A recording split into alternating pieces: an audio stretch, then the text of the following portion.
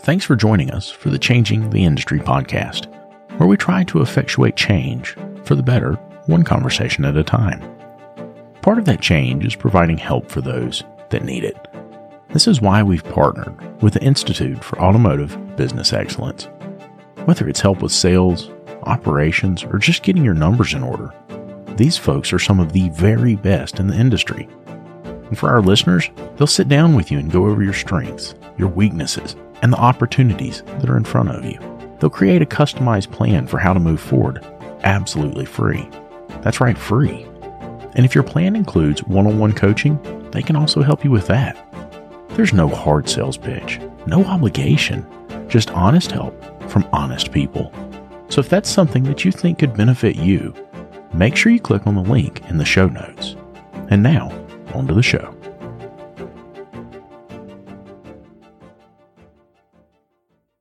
I remember how it used to be. The phone's ringing off the hook. Clients are coming in the front door like crazy, and here comes little technician Timmy. Timmy comes up and he says, "Hey, boss, where's my part? Where you want me to go next? What you want me to do?" Gosh, Timmy, if I knew, I'd tell you, buddy, but I am covered up. All of that stopped when I found Shopware. With Shopware, you get an industry-leading expediter right there in the software. It tells you if your parts are here, where your technician should go next, and how much time they have left to complete the jobs in the day. Go to getshopware.com to learn more. Getshopware.com. I can edit all this. That's the beginning. I need a buffer.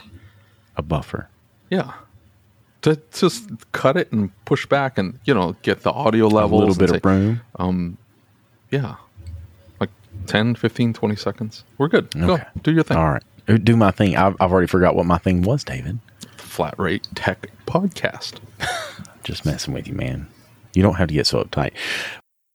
Hey everybody, David here, and welcome to the 50th episode of the ASOG podcast.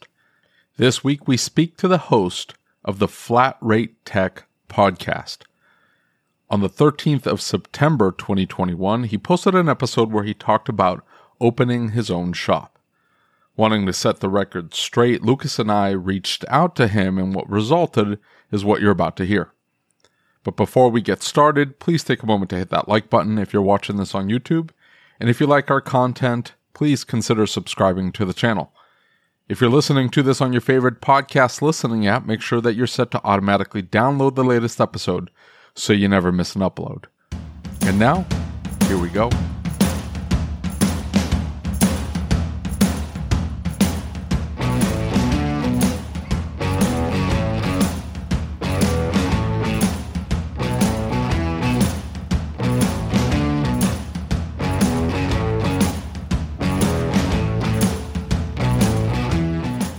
What's up, everybody? We're here with the Flat Rate Tech podcast, and Tech, which is what we're going to call him, from the Flat Rate Tech podcast. And just the other day, September 13th, right? Isn't that what we decided? He did an episode where he discussed owning his own shop and the additional money he could take home if he did own his own shop. So what's up, Tech? How you doing tonight? Good. Thanks for having me. Yeah, absolutely. So I didn't actually get to hear that part where he said he was going to take extra money. I just heard that he was interested in opening his own shop, and I started laughing and laughing and laughing. Hey, and then fear struck in me, and I'm like, oh, I got to help this guy out. Yeah, he's got to know. He's got to know the reality. I was telling him this story before it started. When I saw that he liked our Facebook page, I began to listen to that episode, and I was sitting on the toilet.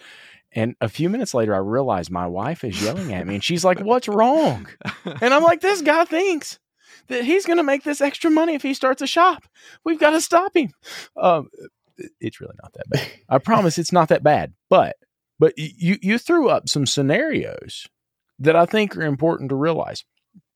And basically, you were saying, I think you said something like, maybe it was you were talking labor on a job, right? Mm-hmm. And you threw out this equation that currently a tech might make, generate $1,500 of revenue for a shop, and he might take home $250, right? Right. And so in my head, I'm running over this, and I'm thinking about the numbers that we hear from auto repair shops all over the country all the time, right? Mm-hmm. And so my first thought is this: let's nail some things down. The average repair shop struggles to exceed 8% net profit. Okay? All right. Most of your really good repair shops might hit net 20, net 25. Right? Right. And so the owner could be paid. There's lots of variables. You can definitely earn a good living owning a repair shop. But my point is that the concept that shop owners are getting to keep that $1,500 is something that we see techs coming into the industry and starting their own shop time and time and time again with that belief. Right. And so in a way, I'm afraid for technicians who believe that, right? Let's just be honest about it. I'm afraid for them because the realization they come in and they have two concepts, or they have two thoughts that they automatically bring to the table. Number one is, I'll be able to charge these people less. My boss man's really taking these people to the cleaners, and I know what it takes to do this. I can charge them less, and I can keep more of that money. Secondly, they don't realize how much expense is involved with owning a shop.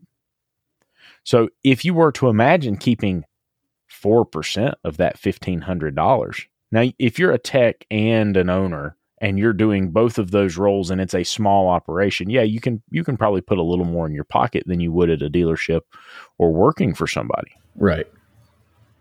But then you have to take into account the liability, the risk associated with that. Like if you run out of work, you're the only person you can yell at. You can't just pick up and move somewhere else. Whoa. Don't just, hit him with everything. Yeah, let's talk about this, man. You're killing me over here. For a second. Well, no, I'm setting. You're crushing my dreams. I'm setting the preface to this, right? I guess my point is, and the reason I brought that all at once is because in all reality, we keep seeing this. Yeah. But you know what? The reason why these techs are wanting to bail and start their own shop overwhelmingly is usually poor treatment at their current location. Right. Dealership or independent, whatever. Definitely. And they're either and a lot of times it's, the owner's pulling up in his nice vehicle and he's like, hey, go wash my car. Hey, go change my oil, throws the keys at the tech or whatever.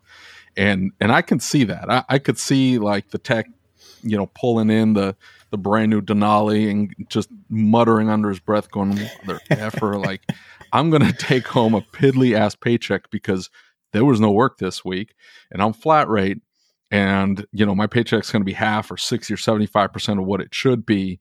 Meanwhile, I'm doing oil changes on the owners. Lucas and I have been telling you about Parts Tech for a while now, and how it gives you access to unlimited parts and tire vendors and direct integration with over 35 shop management systems. And now they've just launched a new referral program. All you have to do is open your Parts Tech account, go to My Shop, and click on the Rewards tab. There you'll find your referral URL, which you can share via email, text message, or on your social media. If your referral signs up for a new account and places 5 orders in the first 30 days, Parts Tech will send you a $100 gift card. That's it. Nothing else is needed. Your referrals can get you $100 just for using Parts Tech, which, by the way, is absolutely free to get started with.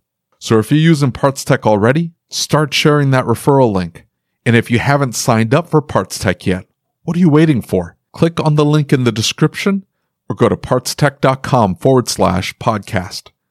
That's partstech.com/podcast. Hey, one more thing. If you find out that your shop management system doesn't integrate with Parts Tech, it's time to upgrade. David and I use what we believe to be the very best system on the market, Shopware. With unmatched features like Parts GP Optimizer and DVX, which is their digital vehicle experience, Shopware really is way more than just a shop management software. With it, you'll be able to create an immersive and interactive experience for your client, setting you apart from everyone else using run-of-the-mill software. Are you ready to upgrade? Click the link in the show notes to get started. Car because we're slow.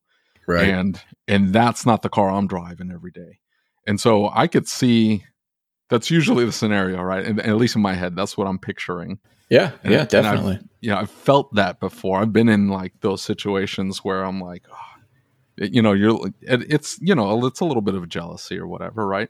Right. For some people, it could be like, I'm gonna strive to be able to do what they're doing there.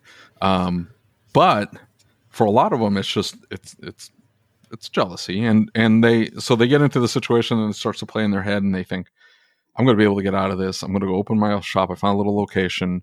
I've got a little circle of friends, and I've got a decent online following. 1,000, 1,500 Facebook friends, whatever. I'm going to be able to hit them all up, and I should be able to get a few customers, and maybe even doing side work on the side in the evenings and on the weekends. Is that a thing for you? It used to be. Yeah, not anymore. So what takes you from happy to be at this facility to screw this, I'm going to go open my own shop? Well, I've been with dealerships for a little over 20 years. I never worked at an independent shop. And at one point, me and my buddies got together and we rented a shop.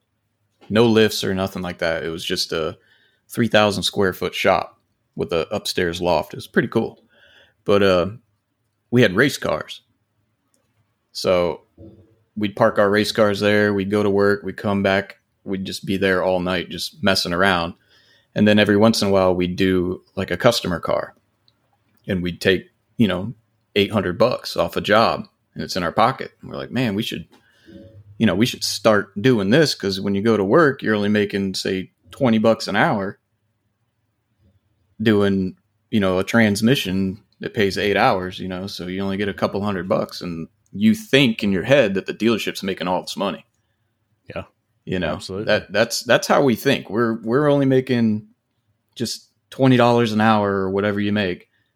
And the dealership's charging these customers, $200 an hour for you to go and fix this car. So you're thinking they're making all this money. $20 an hour. $20 an hour? Where? Wow, that's not me right now. I'm saying, but back in the day, let's say 40. Yeah, $40 an hour. But that's just how we think. We're the ones doing the work.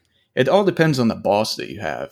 Like, I've had bosses where they were just complete assholes, and they would just sit in their office and just sit in there, crunch numbers while you're out there working your ass off. And you're thinking, I'm just making this guy money. I'm only taking home $1,000 a week, and I'm making them $8,000. So you're like, I could just go and just open my own shop. Yeah. But we don't really think about the little things that are actually big things, that you guys know about. That's why I was curious to hear from you guys what it takes. It's not even big things. It's like 10,000 little things. Yeah, I bet. You die from 1,000 cuts. That's what it ends up being.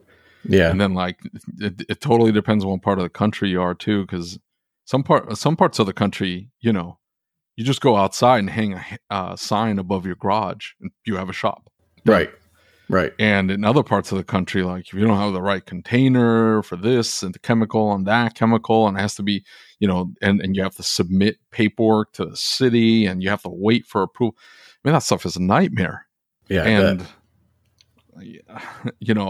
for what now, if you're well capitalized when you first start, in other words, like, I started with $10,000. I had saved up $10,000. I thought that was enough. $10,000 is enough.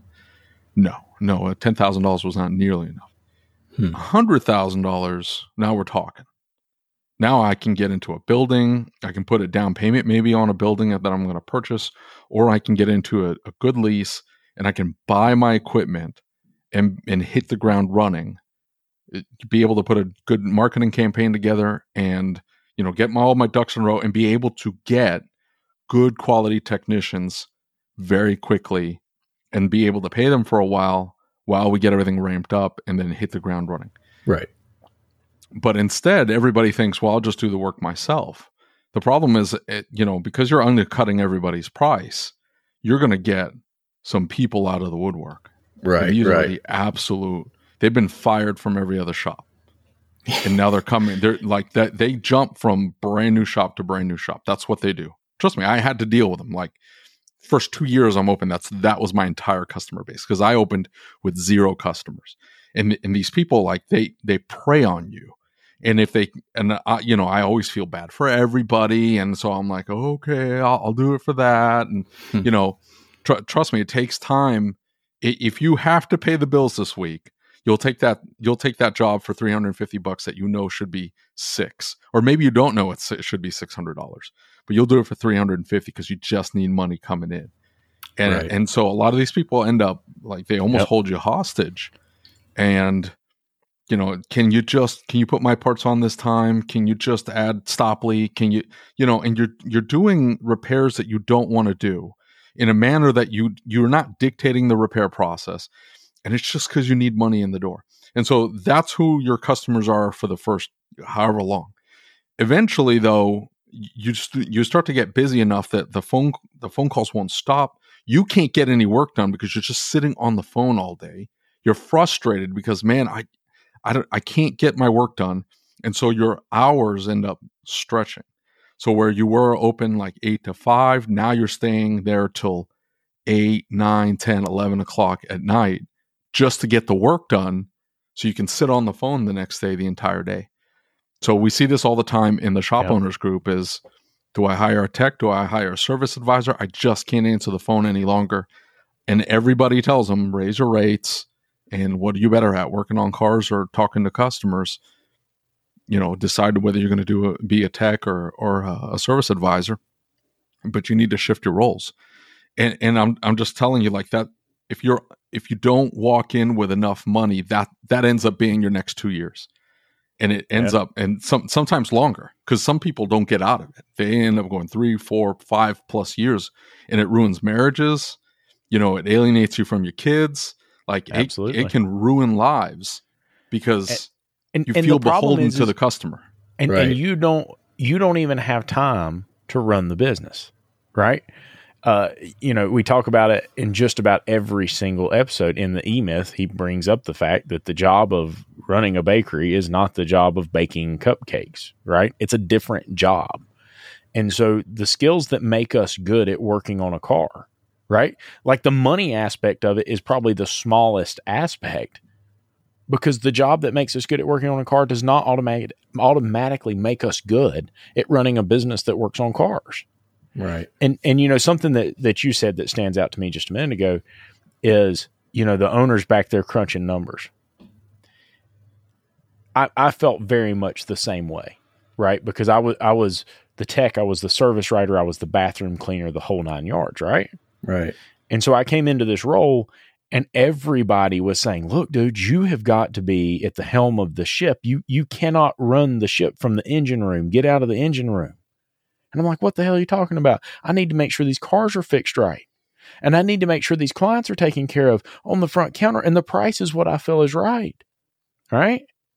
But really quickly, what I began to realize, and now I see other people in the same predicament, is that is the most important job the leader has. Because if you don't know if the business is profitable, if you don't know that the business is sustainable, I couldn't imagine working for somebody coming in and them saying, hey, listen, I am really sorry, but we do not have enough money to pay you this week. Ooh. Right?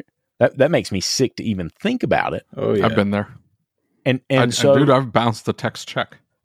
Wow. Yeah. I mean, if the job doesn't, you get to that point, man. I'm just telling you, like, if that job doesn't go out the door, paychecks aren't going to clear.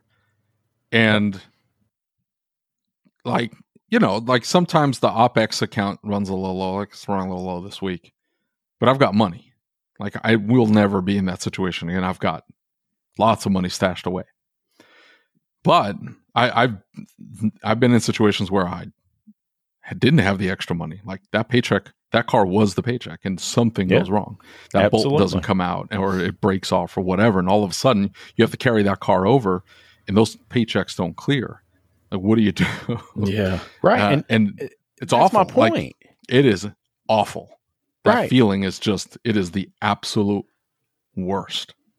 And I guess my point in saying all that is that is something that not being at the helm of the ship, not being in the office, learning to manage the business and run the business, that's what that creates. And yeah, getting started, you may just be there no matter what you do. But, I guess it's this misinterpretation that folks have that, hey, I'm a great tech, I'm going to be a great business owner. Nah, it's a different skill set. You have to. I don't think they think like that, though. I think they think I'm just going to keep all the money. I'm not even a quote unquote. I'm just going to go out and fix cars. Yeah, I'm just going to go out and fix cars. The problem though is when they get into their facility, it's like, okay, the electricity bill shows up and you cut a check or whatever, and it goes out. Then the gas bill hits, and the water bill, then the wastewater bill, then the trash shows up. And you know what? I need to look up torque specs. And I really liked all that. I'm going to look up all that. Hey, how much is all that? $150 a month, or whatever happens to be. You're like, okay, well, I guess I cut a check for that too. You know what? All that didn't have complete information, or I really need to look this up somewhere else, or, the wiring diagram doesn't show what I need it to show. I need OE wiring diagram. Who has OE wiring diagram? Oh, maybe I can look up Mitchell. Maybe it's, what's the other one? The one that Tanner pushes. Motologic. Motologic, yeah. Maybe I have to use Motologic or whatever. But then you're like, maybe you're getting by with a baby handheld scanner, or you bought your own scanner, but you know what? Now it's update time, and that's $1,000, $1,500, right? Or you need some function on the scan tool that before, if you're at the dealership, you just went and got the OE scan tool, where now you're like, hey, there's no function on here for the scan tool that the Snap-on guy sold me that told me to do absolutely everything. Oh, yeah. What the crap do I do? And you get online and, get into one of these tech groups and like, I need this bi-directional control. And they're like, oh, I'll pick up on an Autel. Well, which Autel? Oh, the $5,000 one or the $4,000 one. It's like, well, okay, well, I don't have $4,000. I'm going to finance it. And then that's like, for me, that got me. That got me, because it turned into, I need that tool. Okay, how much is it? It's $3,000. Well, I don't have $3,000 in the bank. So you know what? I'll make money on that tool. It'll be fine. Let's go ahead and finance. You're making weekly payments, and those weekly payments turn it from $25 a week to $100 a week to $300 a week to $1,000 a week that you're making payments. And you're like, man, I don't, how did this even happen? Meanwhile, you still have to pay for your house. Exactly. Yeah. No, we're just talking shop, dude. We're just talking shop. Yeah. And these little bills start to add up. And now, and here's what really got me. I didn't want to say no. For two reasons. Why? It was pride, right? I wanted to be the shop that they could trust and come to. And so I didn't want to tell them, no, I'm sorry, I don't have the equipment to do this. And definitely not after I'd already gotten into the job, right? Or gotten into the inspection or into the diagnostic process or whatever, where I have to call them and say, hey, I just don't have the equipment for this. Or I don't have the ability to do what I need to do because I just haven't made the purchase yet. So I would call the tool guy. I still do that today, but I'll call the tool guy and be like, hey, I need this. And they would ship it over, and then we would just put it on a finance plan or credit or whatever happens to be. And so that ate me up. So I didn't want to say no. And you perpetually think that you can make money. Like, well, I'll make money on this. No big deal.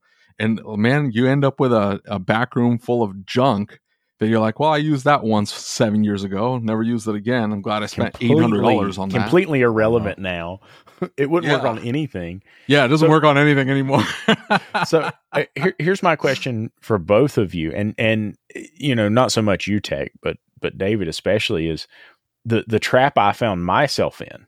I did exactly what you're talking about, like to the T. I mean, it's identical to the first few years of business for me. But the next big thing for me is that I got in my head, if I just fixed all the cars, right? If I just fix the cars, I'm going to make money, right? The whole purpose of having a shop is to fix cars. And so I got on this kind of tunnel vision, if you will. And the whole thing that I did every single day was try and fix all the cars in every car. And it wasn't until I hired a shop coach. No, I think it was you that told me first, maybe. I can't remember, David, but it's kind of like you realize when you fix all the cars, you're out of business, right? Like when there's no more cars to fix, you're done for. Oh, well, that was the pride thing for me. Like you just wanted to be the man, right? You just wanted to be the go-to. Well, I get it. But the problem that I'm trying to highlight in saying that is that fixing cars doesn't make a business profitable. You can fix all the cars you want. You could fix 100 cars a day and the business could still flounder financially. Yeah, absolutely. It's not about fixing cars. It's about fixing cars profitably. And I think as a tech coming in, it's kind of tough because you have no idea. Yeah, how much it is to fix that car. And here's the thing that gets frustrating is like you don't know how to price things properly, right? Yeah. You have no idea how to price things properly. You think it looks right to you. You have no idea, right? Because you don't know the math behind the pricing.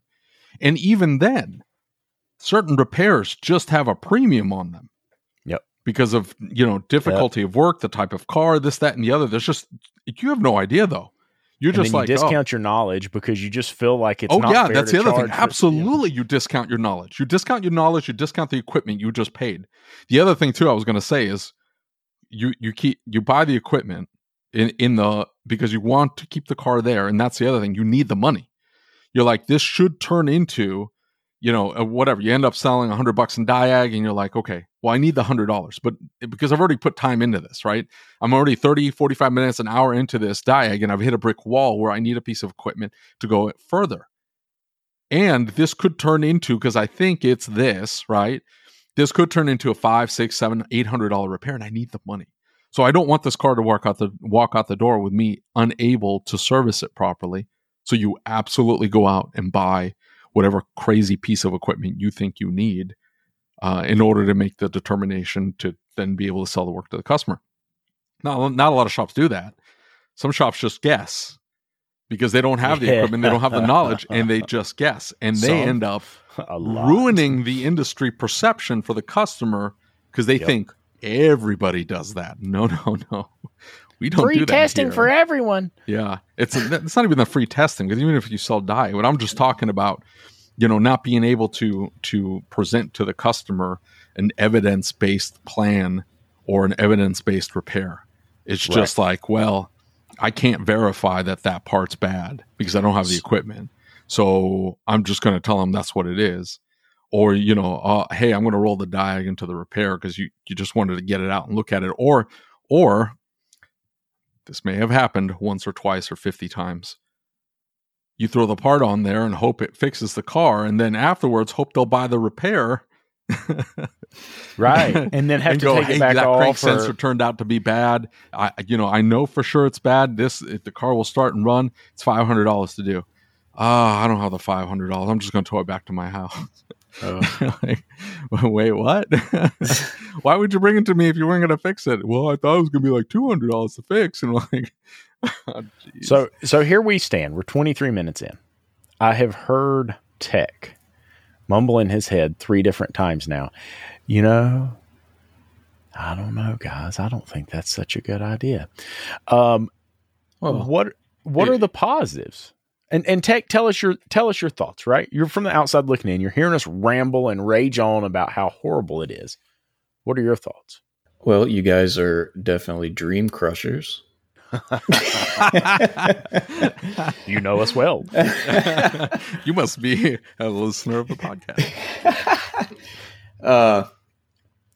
I'm coming at the perspective of a technician at a dealership. I've never worked at an independent shop, so I'm used to having a service manager just constantly, we need this, we need these numbers, we need to hit these numbers. Every week you're just getting berated with how you have to hit these numbers so he can make his paycheck. Mm-hmm. And I've worked with guys that would literally get their numbers and then come in with new cars, just like you were saying earlier, and just pull it on in the shop. And then the technicians just get frustrated with that. And that's when they start thinking, maybe I should open my own shop. Yeah. Right. You know, but like I said, we don't think about this stuff that you guys are talking about. Like, should I buy an existing shop? Should I, I don't know. Now that, if I were to go back and do this again, and I just got it in my head that I absolutely needed to open a shop, I would probably start looking for a mismanaged, well-equipped shop with a good location. Absolutely. And then try to buy it on the cheap. Yeah. Well, and I think we all push for numbers. But that's not relative, so much by data. the way. Sorry, Lucas. That's relative, by the way. The cheap is still, you're going to need like $20, $30, $40, $50,000 just to put down to get the loan to then, and then you may not even get the loan because they look at the business and they're like, oh, no. Right. Well, here's the thing is that I think that every owner eventually gets to the point that they push their tech like that. Now, I do mine for a different reason. I push really hard because they're taken care of very well without their bonuses. Yet, I like for them to get their bonuses. I like for them to earn more. I like for them to see what they're capable of, right? Right. I like for them to meet their potential because they feel better, right? You can truly see a difference in their morale and their mentality when they see what they're truly capable of.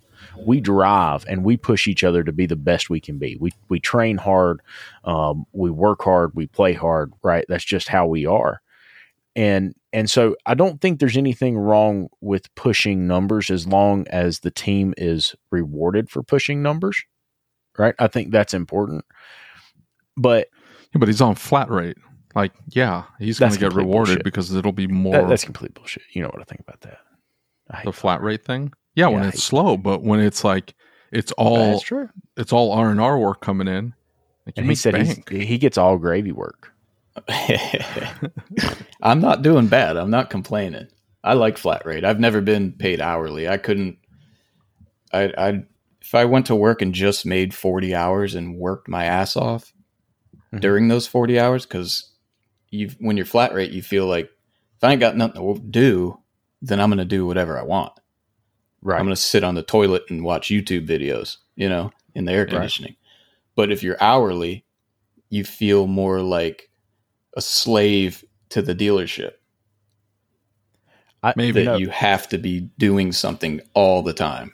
Really interesting point. Really interesting point. I don't know if you guys have seen this, and it was actually in a used car dealer group on Facebook, and the owner of the used car dealership was looking for toilet seats that were super uncomfortable to prevent that. Yeah.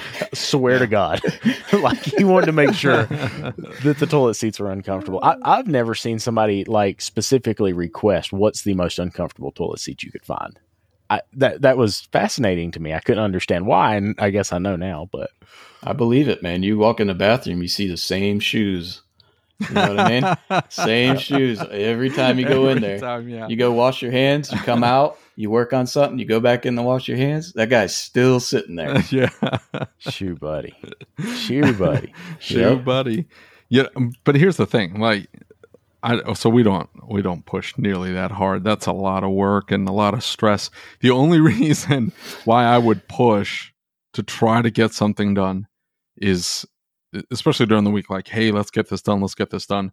And I shouldn't say that. Like, I come in the mornings, especially if we're busy, and I know that we've got a bunch of appointments coming in. We got to get these inspections done. I need to get them processed and sent to the customer, so we're set up.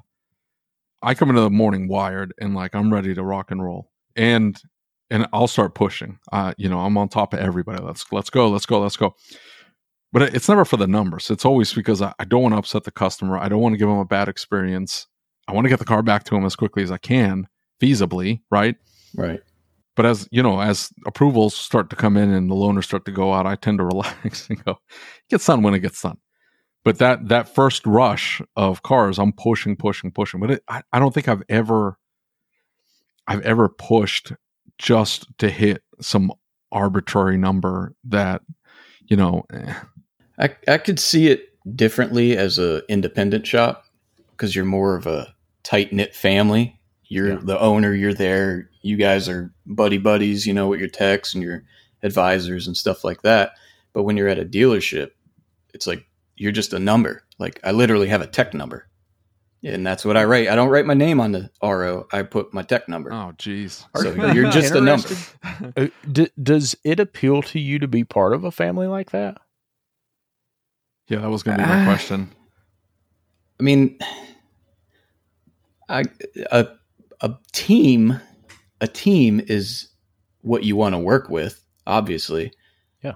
But it depends on, like, I'm at an American dealership now. So we all get specific jobs. Somebody does transmissions, that's all they do. Somebody does engines, stuff like that. I was at a foreign dealership before, and everybody did everything.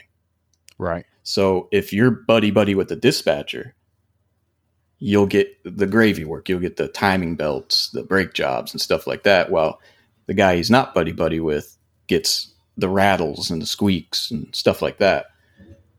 So I couldn't see that happening when you have a really tight team at a independent shop where everybody actually works together. You're not just there to make your own money. Yeah, we're all just trying to solve the problem, and we pass it back and forth, and we're like, hey, what do you think of this? What do you know, we all work together. Yeah. And I had a tech that had to leave early today. So here I am. I'm the owner crawling underneath the vehicles out on the deck in the pouring rain because that's what the owner does. That doesn't happen at the dealership. I'm going to tell you what, I will not ask anybody in my facility to do something I wouldn't do myself. Right. Right. Yeah, most mornings you find me cleaning the toilets, That's sort of, I can see the appeal of having the anonymity to be just a number. And that's interesting. I agree. It's almost, well, I mean, it creates callousness almost. And I'm not saying that about you in particular, but I'm just saying like it could definitely create callousness. Like if you don't have almost a connection with the customer, it's easy to just, I don't know, could not duplicate. There you go, hand it back. And, the service advisor has to deal with it. And I'm not going to deal with this any longer. I test drove it. The noise wasn't there. I don't know what to tell you. And then there you go, out the door it goes. And there's no, I don't know, maybe I'm over empathetic, but you don't have to deal with that. You don't have the owner coming in going, look, some little old lady, she insists it's there. Can we put a little bit more time and effort into this to try to find the noise? Do I need to come in and like sit in the back and bounce up and down? Let's figure out what we need to do to get this inspected or diagnosed. You're not going to get that at a dealership, and that's almost appealing. You're like, if it comes back, it comes back. If not, it is what it is. Because it's about the numbers. Yeah. Not about people. Right. It's just about numbers. And it all depends on the director that you're working for. Some of them, they won't come out there and work on the car, but they'll actually make the shop foreman come and help you. While others just say, just fix it. Just fix it or do whatever you can. Then you got, inexperienced guys just throwing parts at it because we don't think about how much these parts cost or if this car comes back. It's not really affecting us. We got paid already. You know what I mean? So let me ask you this. You're paid well, right? Right. And you seem pretty happy with the configuration that is your shop right now. The one I'm at now, yes. Right. Why would you go and start your own shop? What's the primary objective behind doing so? And B, what do you think's wrong with our industry? Ooh. The reason I would start my own now is just to do my own thing, basically. Fabrication, race car stuff, and servicing vehicles. And to be able to promote it on social media and stuff like that. Like right now, you see a lot of guys that were dealership technicians, they quit. Now they do their own thing and they're just blasting it all over social media. So they get a lot of views and followers and stuff like that, which generates income through advertisements and stuff like that. Hold on. Time out. No, it does not. Okay. You don't think so? It is. I'm not. I don't. It's not a think thing. Man, I'm just telling you right now that if they live on social media, they're trying to get that one car, which they'll get in, they'll fix, and out the door, and then they live on social media till they get the next car. Right. All those guys blasting, just constant live videos, this, that, and the other. The reason why they're doing that is they got nothing else to do. And maybe they're just like being on social media, but they got nothing else to do. Look, busy shops don't have time to sit on social media. Busy shops hire people to get on social media for them, or they get, they hire a marketing agency or whatever. And that's where you see the generic posts and all that stuff there. That's because they're busy working on cars. The guys that are all over social media and running the business, and they're running the business. They maybe they do some aspect of the marketing, but they're busy. I think he was saying though that through sponsorship or through the just having a video of something cool. It's more of on the racing side, not car servicing side. Okay, fabrication, side, stuff like that. That's what I mean, but. That's more your world, Lucas. I mean, when you were doing diesel performance stuff, were you taking videos of all the black smoke coming out and burning up the back wheels? And did you do all that? There were a few, but I mean, at the time, social media really wasn't what it is now, right? Yeah. And when I began to transition out of performance is when I actually started making money, and that was kind of my next point. Is that a lot of folks come into shop ownership saying, "Oh, I want to work on what I want to work on. I want to build fast cars. I want to build fast trucks." But the reality is you've got a different clientele. You've got a clientele who has already done research, and they already think they know what it takes and how much it should cost to do that. B, you've got a clientele who might be willing to pay you to do some of this stuff, but when it comes to fabrication, when it comes to performance, to do the job that you need to do and be profitable, most builds you're talking over $100,000. Oh yeah, right. I mean, let's be real about it. A true engine job that you're going to build in a performance sense, and you're going to drop it in a car and put it in, make it look neat and clean the car up and get things situated in it. You're probably talking 2 to 3 weeks. Right? I mean, that is a fortune in labor time. The only true valuable thing you have to offer is your labor inventory. Right? And I think that was such a powerful thing for me to learn, is that you have limited labor inventory. And see, I was the guy who I came in here and I liked fast diesel trucks and I wanted them to be perfect. Right? So I was paid to put a crank seal in a truck, and then, and that valve cover's leaking, so I'm going to fix the valve cover. And the tappet cover's leaking, I'm going to fix the tappet cover. I hear that little bit of noise. Let's rotate the top. You know what I'm saying? Right. Next thing you know, I've got 40 or 50 hours in this thing, and the truck is amazing, right? It drives better than it's ever driven before, but I didn't get paid for any of it. Right? I did it because I wanted to do it. I did it because I enjoyed doing it. And I really liked providing this killer product. But when I began to talk to them about charging them for fixing those things, nobody wanted to pay for that. Mm. They all wanted perfection. They all wanted a badass ride, but nobody really wanted to pay for it. And the thing is the majority of the clients were not your middle-aged or older gentlemen who want a badass ride, right? Because they'll go buy something new that's under warranty and they'll take it back to the dealership and say, fix it. Yep. They were young kids. And so I saw that the performance world just wasn't profitable. I'm sure there's people who make it profitable. Cash Choate is a fantastic example. He does all kinds of performance work. He's got a shop. He's got an engine building company that does performance work. He took it and ran with it. Garrett Shields, we talked about him in one of the last episodes.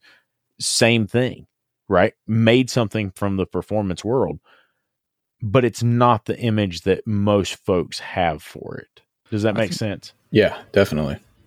I think if you're well capitalized, if you've got a good chunk of money, and you're really good with social media, I think you could make the performance thing work. You wouldn't be making money from performance. You'd be making money off of TikTok and Instagram and YouTube. Yeah. Because I don't know how many times my tech pulls up some performance video and that's what he's watching. I'm like, these videos are so stupid. And he's like, wow, look at this awesome whatever, this LS that they built and they stuck in this thing here and this, that, and the other.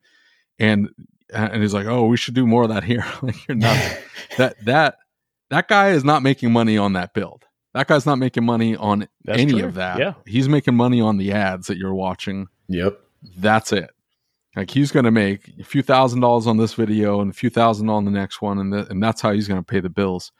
And I guess that'd be okay. But if you talk to the Diag guys that are on YouTube, like Mario Rojas and Cody, I mean, it takes hours to edit a video and then put it up on YouTube and then hope it gets views. I mean, these guys do it as a labor of love. They're not making huge amounts of money on YouTube.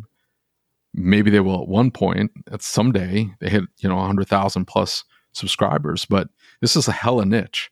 So there's only like Mario hit 10,000 I think subscribers the other day. Yeah, that's all. I mean, that's wildly impressive. Trust me, I've been dealing with a YouTube channel for almost a year. I don't think we've hit 1,000 subscribers yet.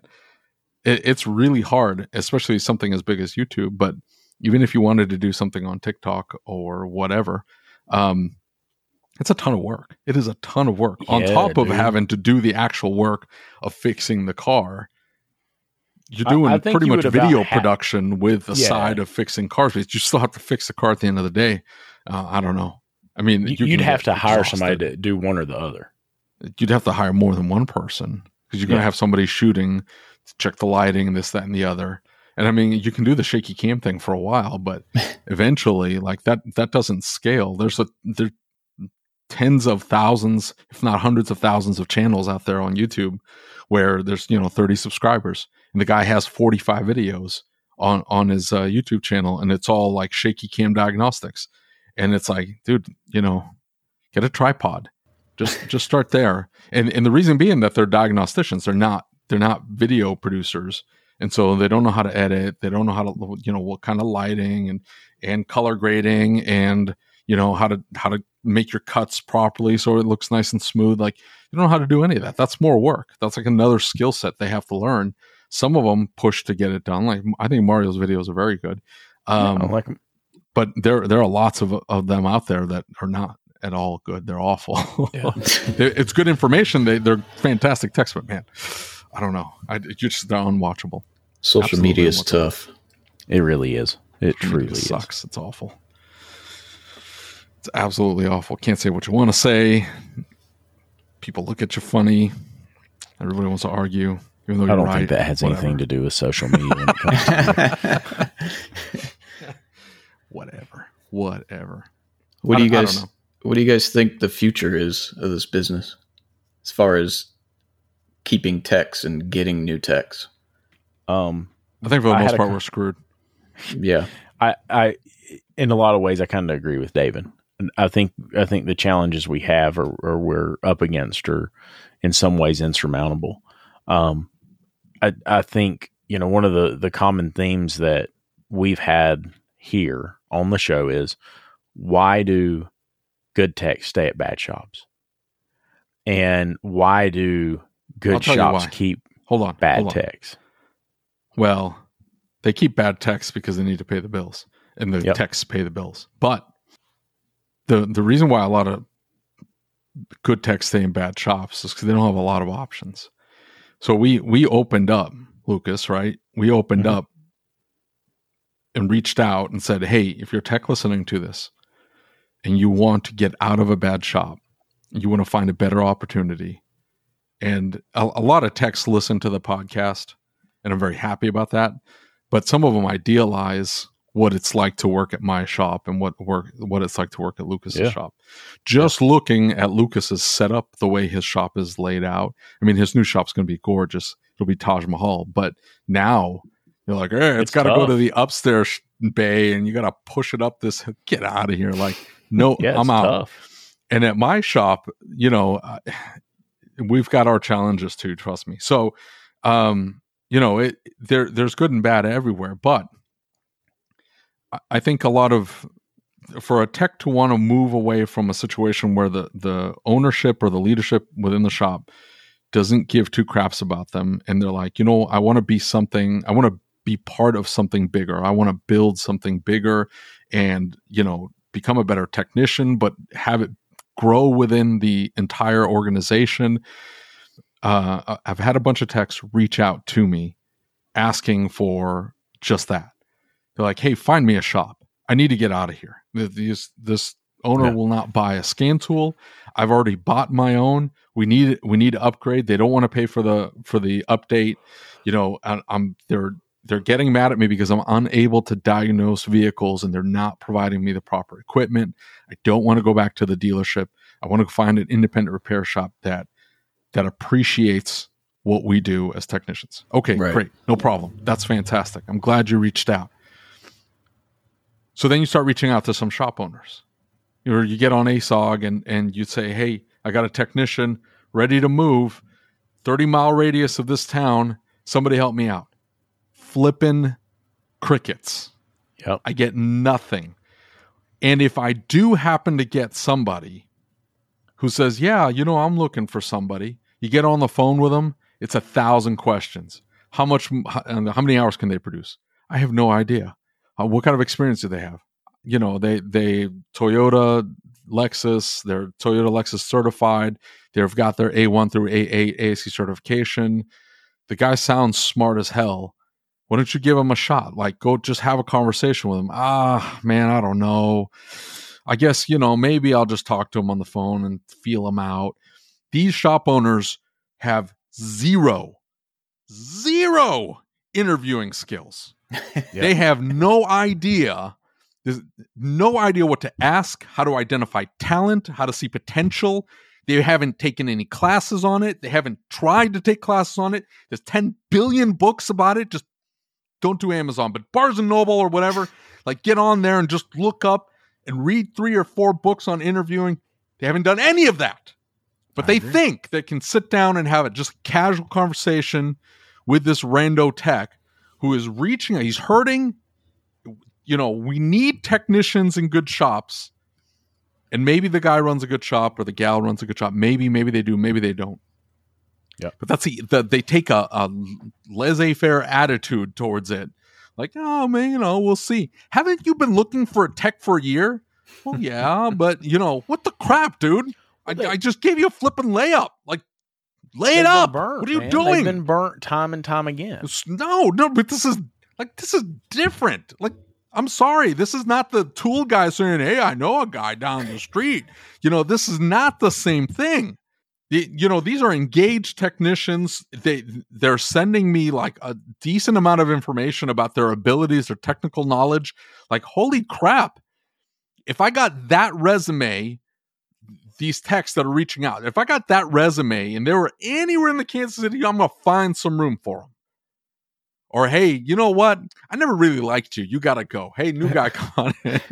I'm just kidding. I wouldn't do that. That's awful. But I'm just saying, like, it's different. It's absolutely different. And you try to explain that to the shop owner. I've tried to get on the phone with these guys and explain to them, look, we're doing this podcast. It's decently popular. And lots of technicians are listening. These are the most engaged technicians in the industry. These are guys that care about their craft. They're trying to get better. They're trying to learn, right? Because you can see it in the comment section of the YouTube channel. And right, Lucas? I mean, you can you reply to 90% of them. You see these comments in the and some of them are old timers that are out of the industry, or some people that are just interested in the automotive industry. But a lot of them are young, hungry techs. And the shop owner's like, yeah, that sounds good. Like, holy crap, dude. Like, we're trying to do a paradigm shift here. Like, what are you doing? Help. No, they don't want to help. You know what they want to do? Get on Facebook and bitch how they can't find any flipping techs. Well, you know what? Screw you. You're going to end up choking out and dying like every other shop that can't find techs and keep techs because they haven't put any time and effort into learning how to be a better manager or learning how to take care of their people. They haven't put any effort. It's a skill like anything else. You have to learn how to do it, and then you have to practice it on a daily basis to get better at it. I wish they don't do it. I wish a dealership service director would speak like you just did and have that common sense. I can't speak to service directors, but I'm calling out these flipping shop owners. I get so frustrated because I'm like, really no comments? And then, then you get back on there and you're like, really no comments? Then you get back on there and blasting everybody like, hey, tag this person. Hey, tag this person. Didn't you just post that you needed a tech? Aren't you within like 15 miles of this tech? Like, what the crap, dude? No, nothing. Oh, well, Crickets. I'm not looking for that kind of guy. Like, maybe he's too expensive and this, like, yeah, they're going to be expensive. It's a freaking tech market. Like, what have you been paying attention to for the last like 5 years? You think you can dictate the salaries? Yep. Like, no, you're not. If you want like A-level techs, you got to pay A-level prices for your area, by the way. And so it is what it is. Dude, the guy's going to make you more money than you're going to pay him. That's just the way it is. You're going to make more money, right? Common sense. Yes, the guy, it's costing you $30,000 to $40,000 to $50,000 a month not to have him there. Right? Yep. You're not paying him that. The guy's not making $300,000 a year. So just get him in there. What say you, Tech? That sounds good to me. Not a number at the independent shop, right? That's it. But so, I'm just saying, like, these that's where I'm saying we're screwed, because even if you try, or like Jay Ginnanen, like he's trying to do the recruiting service, but in the episode you had with him, Lucas, he said it himself. Like, there's a lot of shops out there I can't send people to. Yeah, exactly. Because like I can't send you somebody. Like, you're not a shop I can send, and that's going to end up being the majority of shops. And the only thing that's going to get these shops out of business, these garbage shops out of business, and not like dirt floor shops. Like, they're just garbage people, and that's it. The only thing that's going to get them out of business is the tech pool drying up for them. Exactly. And that's the thing is that I think techs have to stop. When they pretty much walk out, right? I think that's when that happens. And I understand why they don't, right? I get it. You got a family to provide for. So, Tech, here we are. We're at the end of the episode, or something like that. We end it when we want. Right, pretty much. What do you take away from this? What is your takeaway from this episode? Now that you've heard our perspective on this, what do you come back with? I think any dealership technician or independent technician like me that's thinking about how they can quit where they're at and start their own shop will have learned a lot from this episode about the ins and outs. And as far as keeping new technicians, like, from what I've noticed, when we hire a new guy, we don't train them. Yep.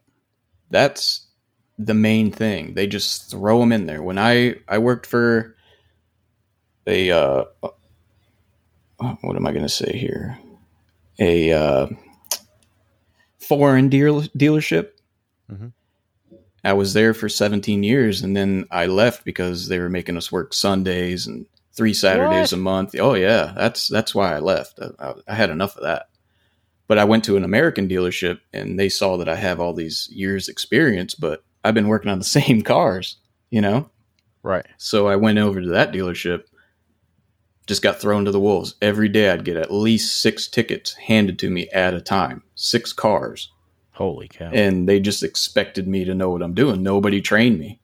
It's like, yeah, I know how to turn wrenches, but I don't know how to work on these specific cars. So I broke door panels. I broke all kinds of stuff. So you have to train these guys. You can't just, the dealership wise, they just hire somebody, throw them at them. Just throw them right to the wolves. Expect them to do something. You got guys dropping cars off lifts.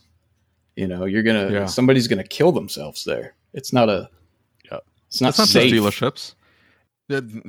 Independent repair shops do it too. They Really? have a guy that comes in. Oh, absolutely. They got a guy comes in. Now, it's a combination of I'm busy and I need to get these cars out the door, and also the tech misrepresents what they know. Yeah. Right. And so that collides in an independent repair shop, and you're handed 6 tickets, and you're just expected to know. And none of them are the same car, by the way. It's a Ford, and then a Toyota, then a BMW, then and they're hey, you told me you had 6 years experience. at an independent repair shop. It's like, yeah, but I just did alignments and oil changes there. It's like, why didn't you tell me that in the interview? Well, you didn't ask, but whatever, right? You just wanted to hear what you wanted to hear. And then now what do you do with them? Well, they end up firing them or whatever. And then the guy gets hired on an HVAC company and he's gone. Never to come back into the industry again. We screwed up, and he could have been talented. Who knows? But it is what it is. I'm telling you, that's happening all the time. Wow. Well, and here's the thing. It is the young kids, the apprentices, the people who are trying to come into the trade, get stuck on that tire machine, get stuck on the lube bay. Yep. Never get put with an older, more experienced, seasoned tech to begin to learn, right? And the other thing is that we've got to train as a whole, right? And so my biggest message to anyone who wants to start their own shop, slow down. Slow the hell down. Yeah. And go to some management training. Maybe go ahead and hire a consultant or a coach. At least to help get one on the phone, a good one. Yeah. Not a to company. Help you configure the business. Coach. Yeah. Help you configure the business starting out. Learn how it's supposed to be, because you can't back yourself into a corner with clients, because they'll always expect that. And so learn from the get-go, right? Go out and attend some training, go to some seminars, find information before you start. Yeah. Right? That's good advice. Management training before. Yeah. And build a business plan around that. Start with a business plan. Don't jump out and say, there's a garage down the street. I'm going to rent that bad boy and we're going to work. Right? That's how we think. It doesn't work. I promise it doesn't work. You can struggle for 10 years and make it work, but it doesn't have to be this miserable shit show of a process. Yeah. It doesn't have to be that way. You don't have to sacrifice your family. You don't have to sacrifice your marriage. You don't have to sacrifice your retirement and your savings. There's a way, look, I tell this story a lot. When I attended ASTE for the first time, I walked into a class with Rick White, and it was like he was talking to me. He said, I know you're all stressed out, and I know you all have challenges, but if you will listen to me for the next 45 minutes, I promise I can make things better for you, because there is a way that an independent repair shop can be ethical and profitable. There is a system, a process that works. And it's not my process. It's a process that's been used for years and years by shops all over the country. It just works. If I had known that 5 or 6 years before I went to that class, I'd be a multimillionaire today. Right? But instead, I spent years pissing money away. I spent years neglecting my family and my wife. All for this concept of I thought I was helping my clients. Guess what? My clients didn't care. Yeah, they didn't care. They didn't care that you stayed late and you missed dinner. Yeah. They didn't care that you stayed late to finish that job and missed your son's first birthday. Yeah. They don't care. Doesn't matter at all to them. Yeah. They just want their car back. Exactly. And so at the end of the day, I believe it. If you want to do this, reach out and get some help first. Do it the right way. Don't do it the hard way. Well, I hope you enjoyed this episode of the ASOG podcast. If you'd like to catch these episodes early, you can do so by becoming a patron. Just go to asog.site and click on the Become a Patron Now button. Becoming a patron helps support the show, gets you several perks, and is tax deductible. Make sure you're subscribed to the podcast and on YouTube so you never miss any of our upcoming episodes. And as always, if you have any questions, comments, or concerns, shoot me an email. My email address is david@asog.site. That's DAVID @ASOG.SITE. Until next time.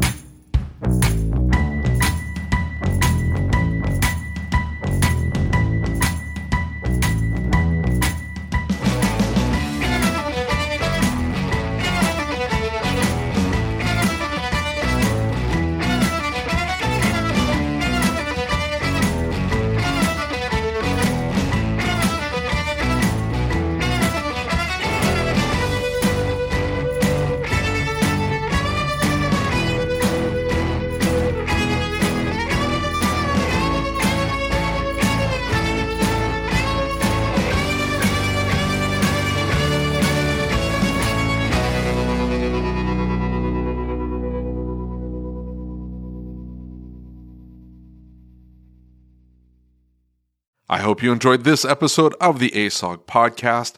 Before I let you go, I need to ask you a question. Are you using the best innovative shop management system in the country? If you doubt that you are, why are you making your life harder? Shopware stays one step ahead of everyone else by bringing a clean, easy-to-use program unlike anything else on the market. Go to getshopware.com and see what I mean today. That's getshopware.com. Check it out. Thank you for listening to the Changing the Industry podcast. If you enjoyed the show, do us a favor and leave us a review on your favorite podcast player. And don't forget to set it to automatically download the latest episode. Our efforts with this podcast, the YouTube channel, and the Facebook group wouldn't be possible without the support of our awesome sponsors. So please take a moment, check them out by clicking on the links in the show notes.